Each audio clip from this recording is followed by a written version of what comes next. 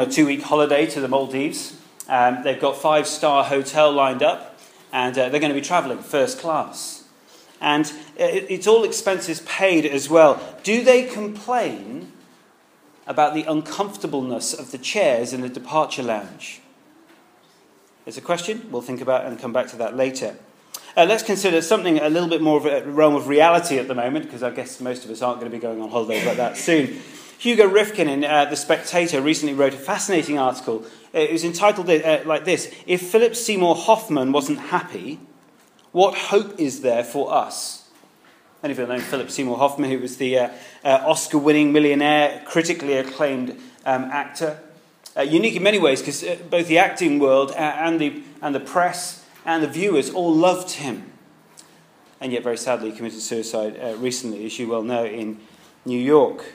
This man seemed to have it all. And Rifkin commented on the end of his article. He said this: "You know, the only form of fame I can think of that doesn't routinely churn out alcoholism, addiction and dysfunction by early middle age, politics."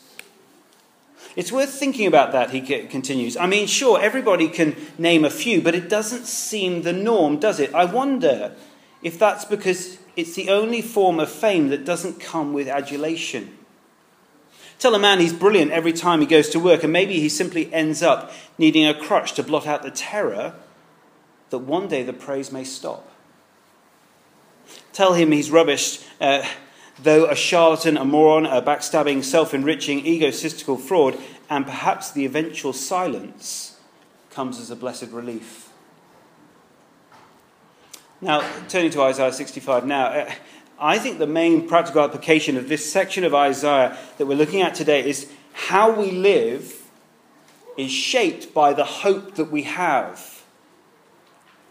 Now, I mean, Philip Seymour Hoffman, you know who he is, and he seemed to have it all. With one exception: hope. And the hope we have changes everything, and that's why a vision of heaven given by God through Isaiah, which is what you've got in front of you, should not only interest us, but it ought to define us if we are Christians.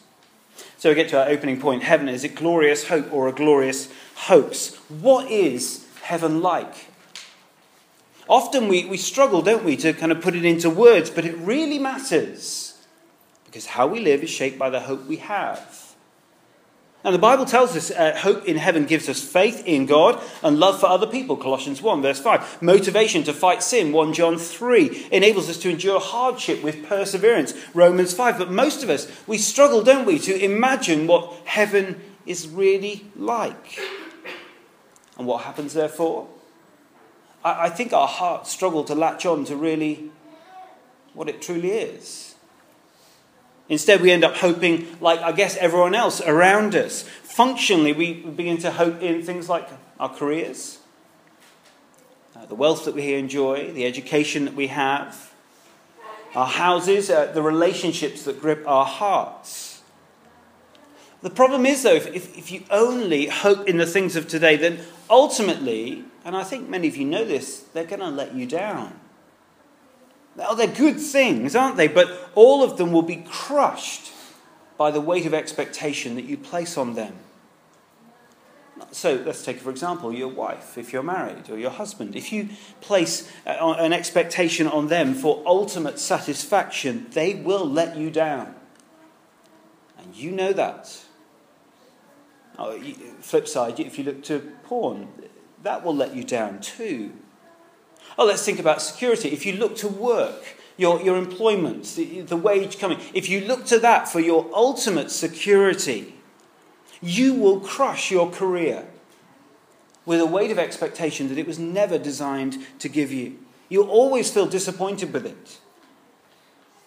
But if you let your wife be a wife, and your jobs be a means of temporary security, but not ultimate security. If you let your accommodation, wherever you live, be a refuge and a home, but not an ultimate place of rest, well, you can enjoy those blessings for what they are, but they're not your saviour. They're not your ultimate purpose. And they're not your ultimate joy. None of them are strong enough to give you hope and for you to build your life upon them. But I do wonder, I wonder if you're functioning as I have been and continue to be, very sadly at times. Because sometimes those things we just mentioned, they're kind of all I want sometimes. They consume my heart and my mind. But without a true and clear understanding of the hope that we can have in heaven, then we're always going to struggle with this, aren't we? We will have nothing to sustain us as we struggle against sin. Nothing to say, oh, it's absolutely worth it to trust in God. Well, the Bible says that we can. We can know what heaven is like. And it's not as we see on the TV programs or on the adverts. A popular view of heaven, I guess, in some ways it's more Buddhist than biblical. There's loads of clouds, aren't there? But there's not much matter around. So it's worth getting clear on our real hope, the hope of heaven, because the hope that you have shapes the life that you live now. And Isaiah 65 is this wonderful glimpse, and as we title this talk, of the glorious hope. Isaiah is looking forward to the restoration, of course, that God will bring. The people are about to go into exile under Babylonian rule, and he's pointing forward to their restoration back into the land under God, knowing his blessing and his presence. But it's pointing forward as well, further, to where God will restore all things as he has promised. And we see that here. Let's turn to our first point. And we see there the new heavens and the new earth. God once again is going to create. He's going to make something new and wonderful. God will, notice it, speak. And physical matter will be formed, renewed, restored. It's an interesting aside, and I'd love to spend more time on it, but notice the power of God's word. Don't underestimate it. Neglect it. It's more powerful than anything we know. A couple of points under this there. Notice it will be physical. There is a new heavens and a new earth in verse 17. Oh, it's like this earth. One commentator I was reading said, oh, it's kind of creation 2.0. You know what it's like. Kind of, it's the upgrade. It's the next. Look at all the computer guys. They're all chuckling away to themselves over there. Hey, we know what we're talking about. Of course, we'll swim. We'll ski. We'll enjoy eating and drinking. God will create something physical and it will be amazing. Next little thing, it will be similar, but it will be different. God is going to make a brand new entire creation. Oh, we don't know exactly what the sky may be different, the ground may be different. We don't know the detail, if you like, but there will be continuity. We can be sure that what will remain will be the most beautiful, the most wonderful parts of the creation that we enjoy today. As we see, we won't even remember the former things it says there. It's not that God will wipe our minds and say, oh, remember the Grand Canyon? No, I'm going to take that bit out for you. No, not that. Our minds will not be wiped, but it will be so wonderful in the new heavens and the new earth that we won't remember the former things. That's why I just read out the 2 Corinthians 4 there, because our light and momentary afflictions, that which we know in this life which are tough and difficult, they will be outweighed by the glory to come. Just be all-consuming.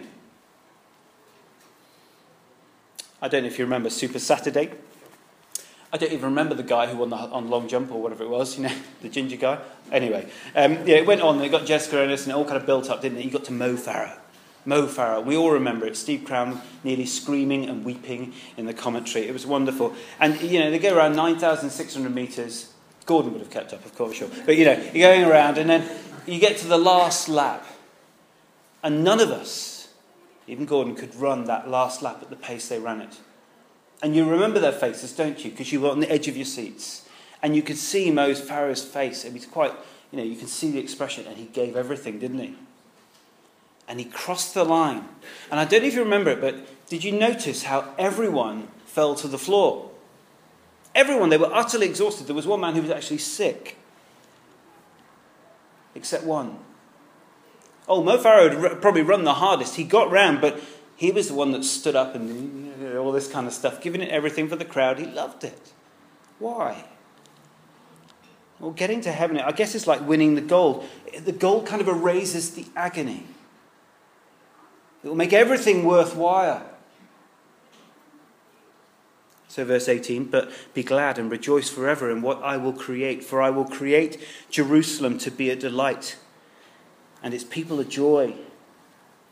See, the New Jerusalem have the same great things that were wonderful about the old Jerusalem, that will be with God's people and will be with him as well. That's most important.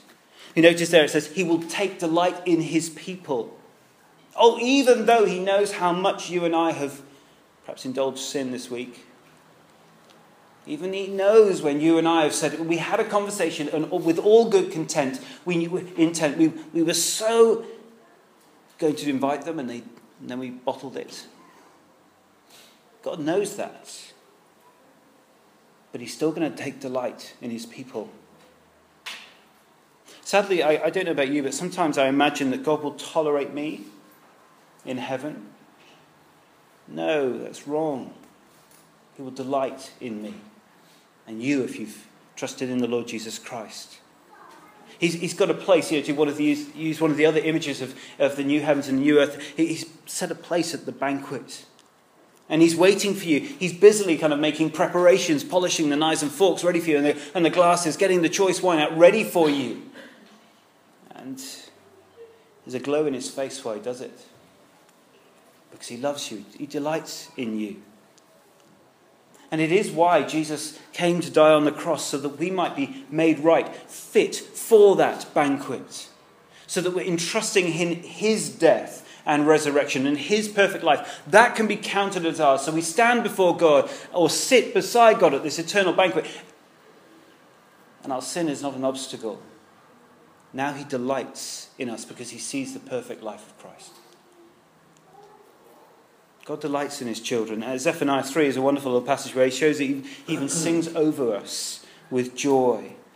God will be beaming with delight as he sees you.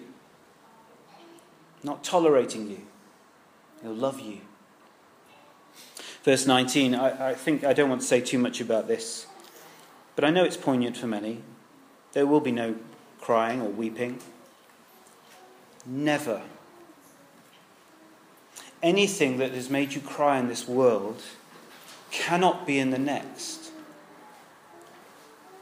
Anything that has made you cry in this world cannot be in the next. So, behold, I will create a new heavens and a new earth. We've had a glimpse. Let's go on. Excuse the cheesy, trucky thing here for point 2. Live long and prosper. Verse 20 to 24.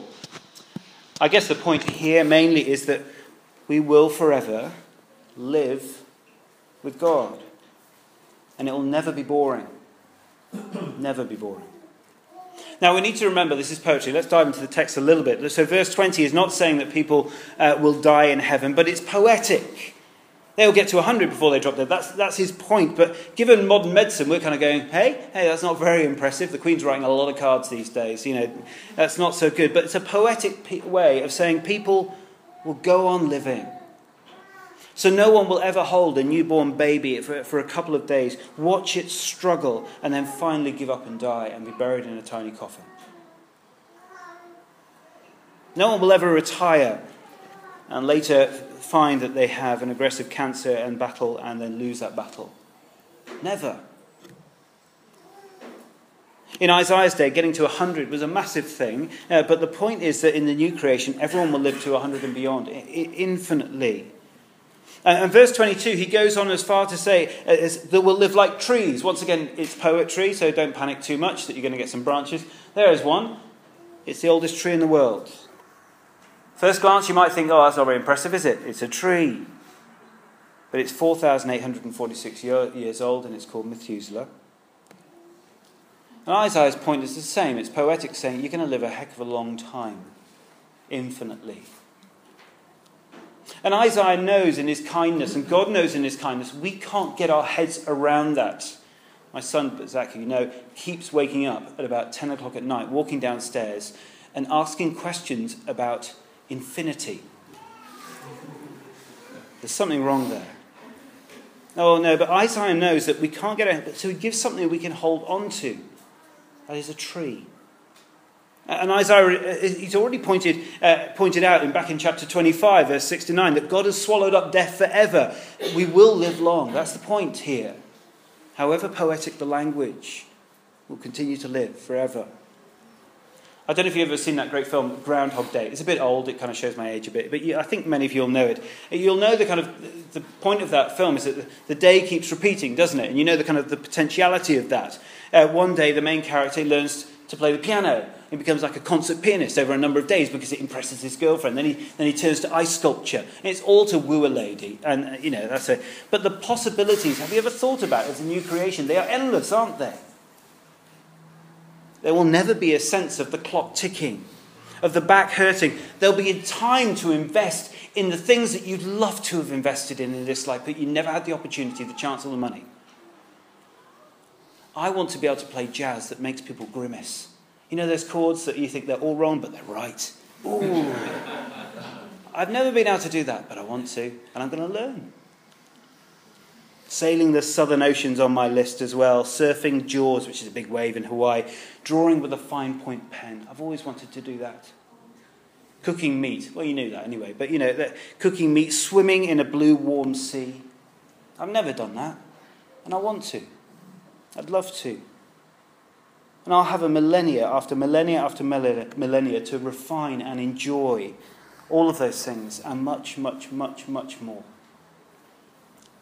In the new creation, there will always be the thought that tomorrow is going to be deeper and more joyful and richer and brighter. Look at verse 21 if you can with me. Interestingly, there's work. And I know before you groan, just look at it a second.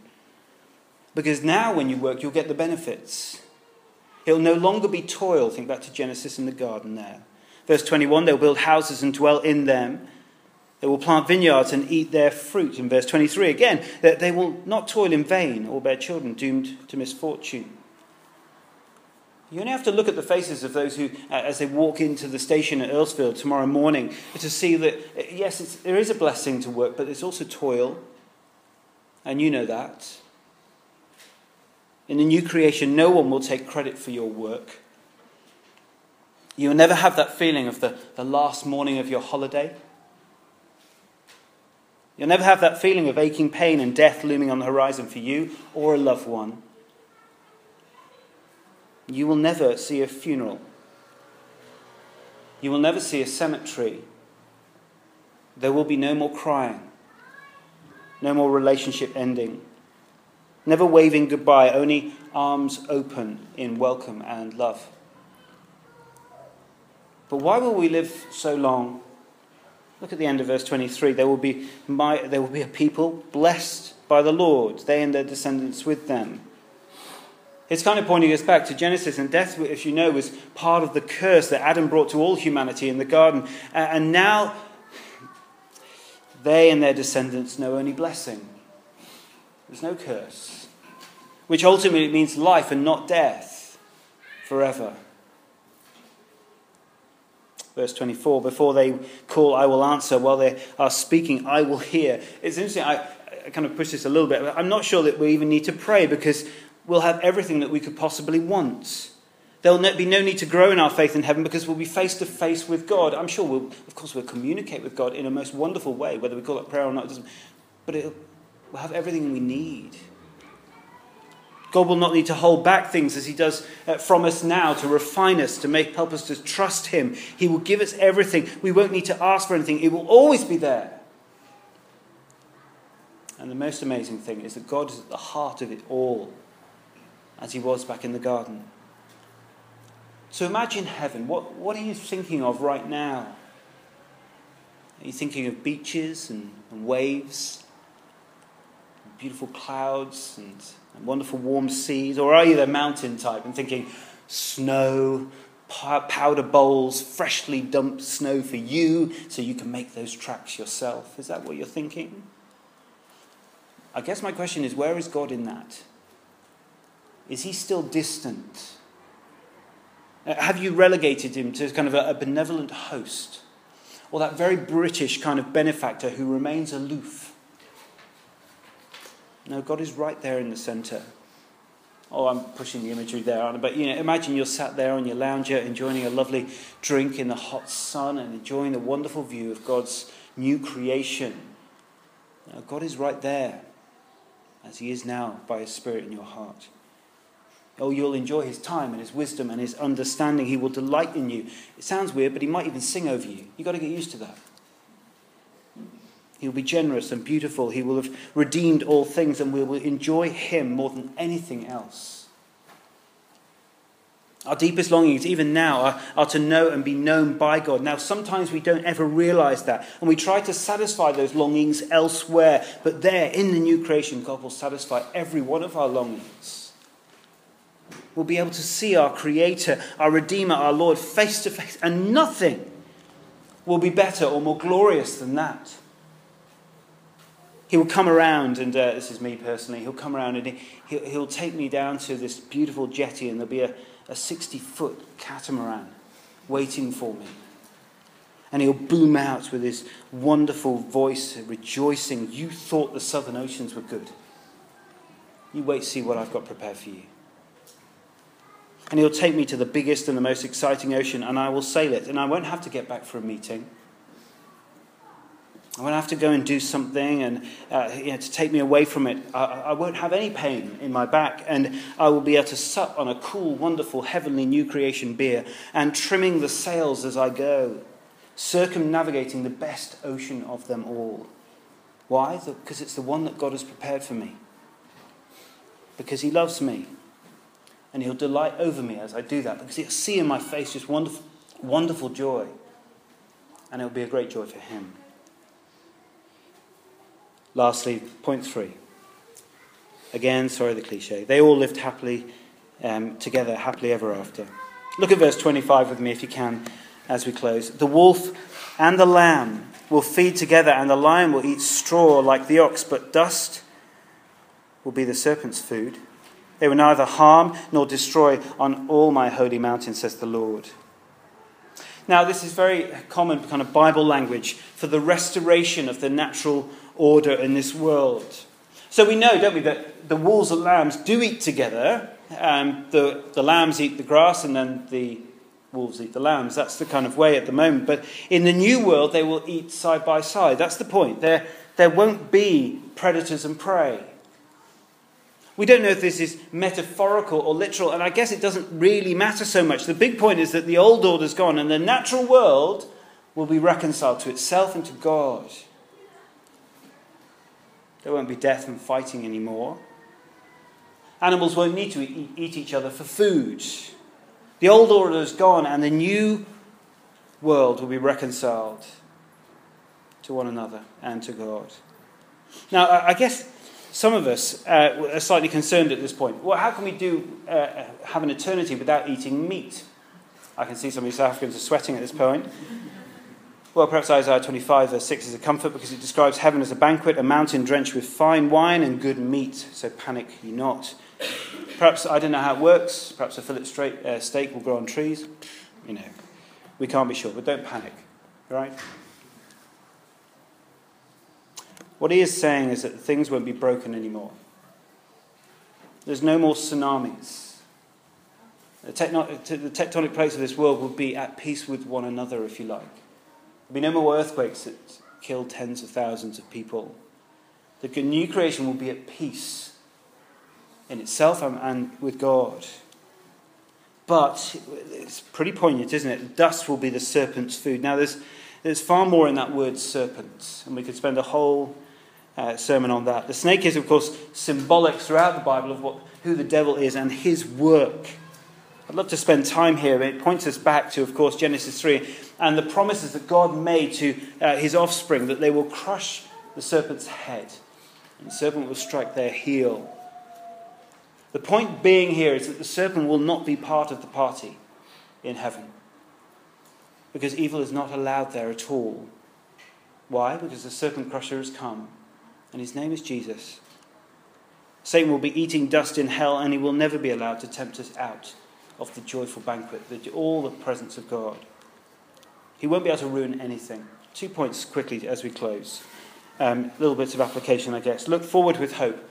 In the words of Sinatra, the best is yet to come. So when we go on holidays, of course we look forward to it, don't we? Some of us need a holiday and we're kind of longing for it, aren't we? We've gone on the internet and we've kind of like taken pictures off and we put them on our phones and we go, oh, look, can't wait, can you wait? It's going to be brilliant. And we show our kids. The anticipation builds up and we feed our hearts and minds on the fact that we're going to be there. And it's going to be fantastic. You invest in your holidays. Let's invest in heaven. Let's think about it.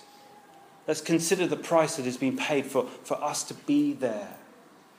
Namely Christ and his death on the cross. See how much you invest, how much time have you invested in life now versus the life to come? Why don't you make, even if it's these verses, Revelation 21, there's many places which you can come back to. Why don't you use these verses this week, just as you commute to work, as you get up and do your quiet times and time and pray them in and think, look, of all the hope, the glorious hope that I have. It's wonderful. If we have trusted in the Lord Jesus Christ, the best is yet to come. So invest in it. Invest your hearts and your minds and your time in it. And then secondly and lastly, live with joy now. Investing in what is to come will help us deal. It will help us deal with tomorrow and today. People going on holiday, as I mentioned right at the beginning, they're going to the Maldives. They've got 2 weeks. You know the scenario. They've got all expenses paid. They're flying first class, which is lying down. How amazing is that? It's champagne, it's caviar, and it's all expenses paid when they get out there. It's going to be the most wonderful day. Do they complain that the chairs in the departure lounge are slightly uncomfortable? No, of course they don't. Imagine you've got 10 days. This is more my thing, but you're going 10 days. You're going skiing. 5-star Ho, the Banff Grand in Banff with the powder bowls that are there, and you just got this most amazing time. Wonderful champagne every night for you. And do you complain about the rain at Heathrow as you take off? No. Because in comparison, why would we fuss about such things when we're going somewhere so amazing? The uncomfortable airport lounge or a small place in Earlsfield, the miserable weather, these are light and momentary things, Paul says, in comparison to the weight of glory that's to come. If you see someone in the departure lounge complaining about the weather or the state of the seats there, what do you conclude about them? You have to conclude that they either don't know that they're about to get on the plane or that they don't believe that where they're going is very nice at all. Don't let that be true of you. See, if we're going to live more boldly for God, if we're going to be willing to sacrifice things in this life for God, if we're going to go out of our comfort zones as we invite people to hear about God, especially this week, it will primarily be because we are totally convinced of how good it will be in the life to come. We'll be less of us will be hostages to life now. Because we've been more hopeful of the wonders of the life to come. Let's pray.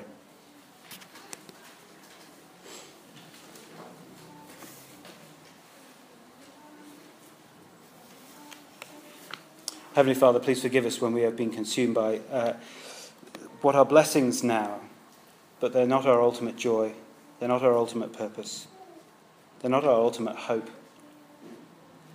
Help us to see that anything that we struggle with now is light and momentary. We have so much to look forward to. You've completely blown our heads with this wonderful vision of the new heavens and the new earth.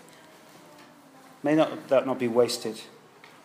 May we ponder these truths in our heart. May our lives be defined by this glorious hope that we have that has been bought for us by Jesus Christ's blood on the cross. We thank you for him. We rejoice in him and we long to see him face to face. Amen.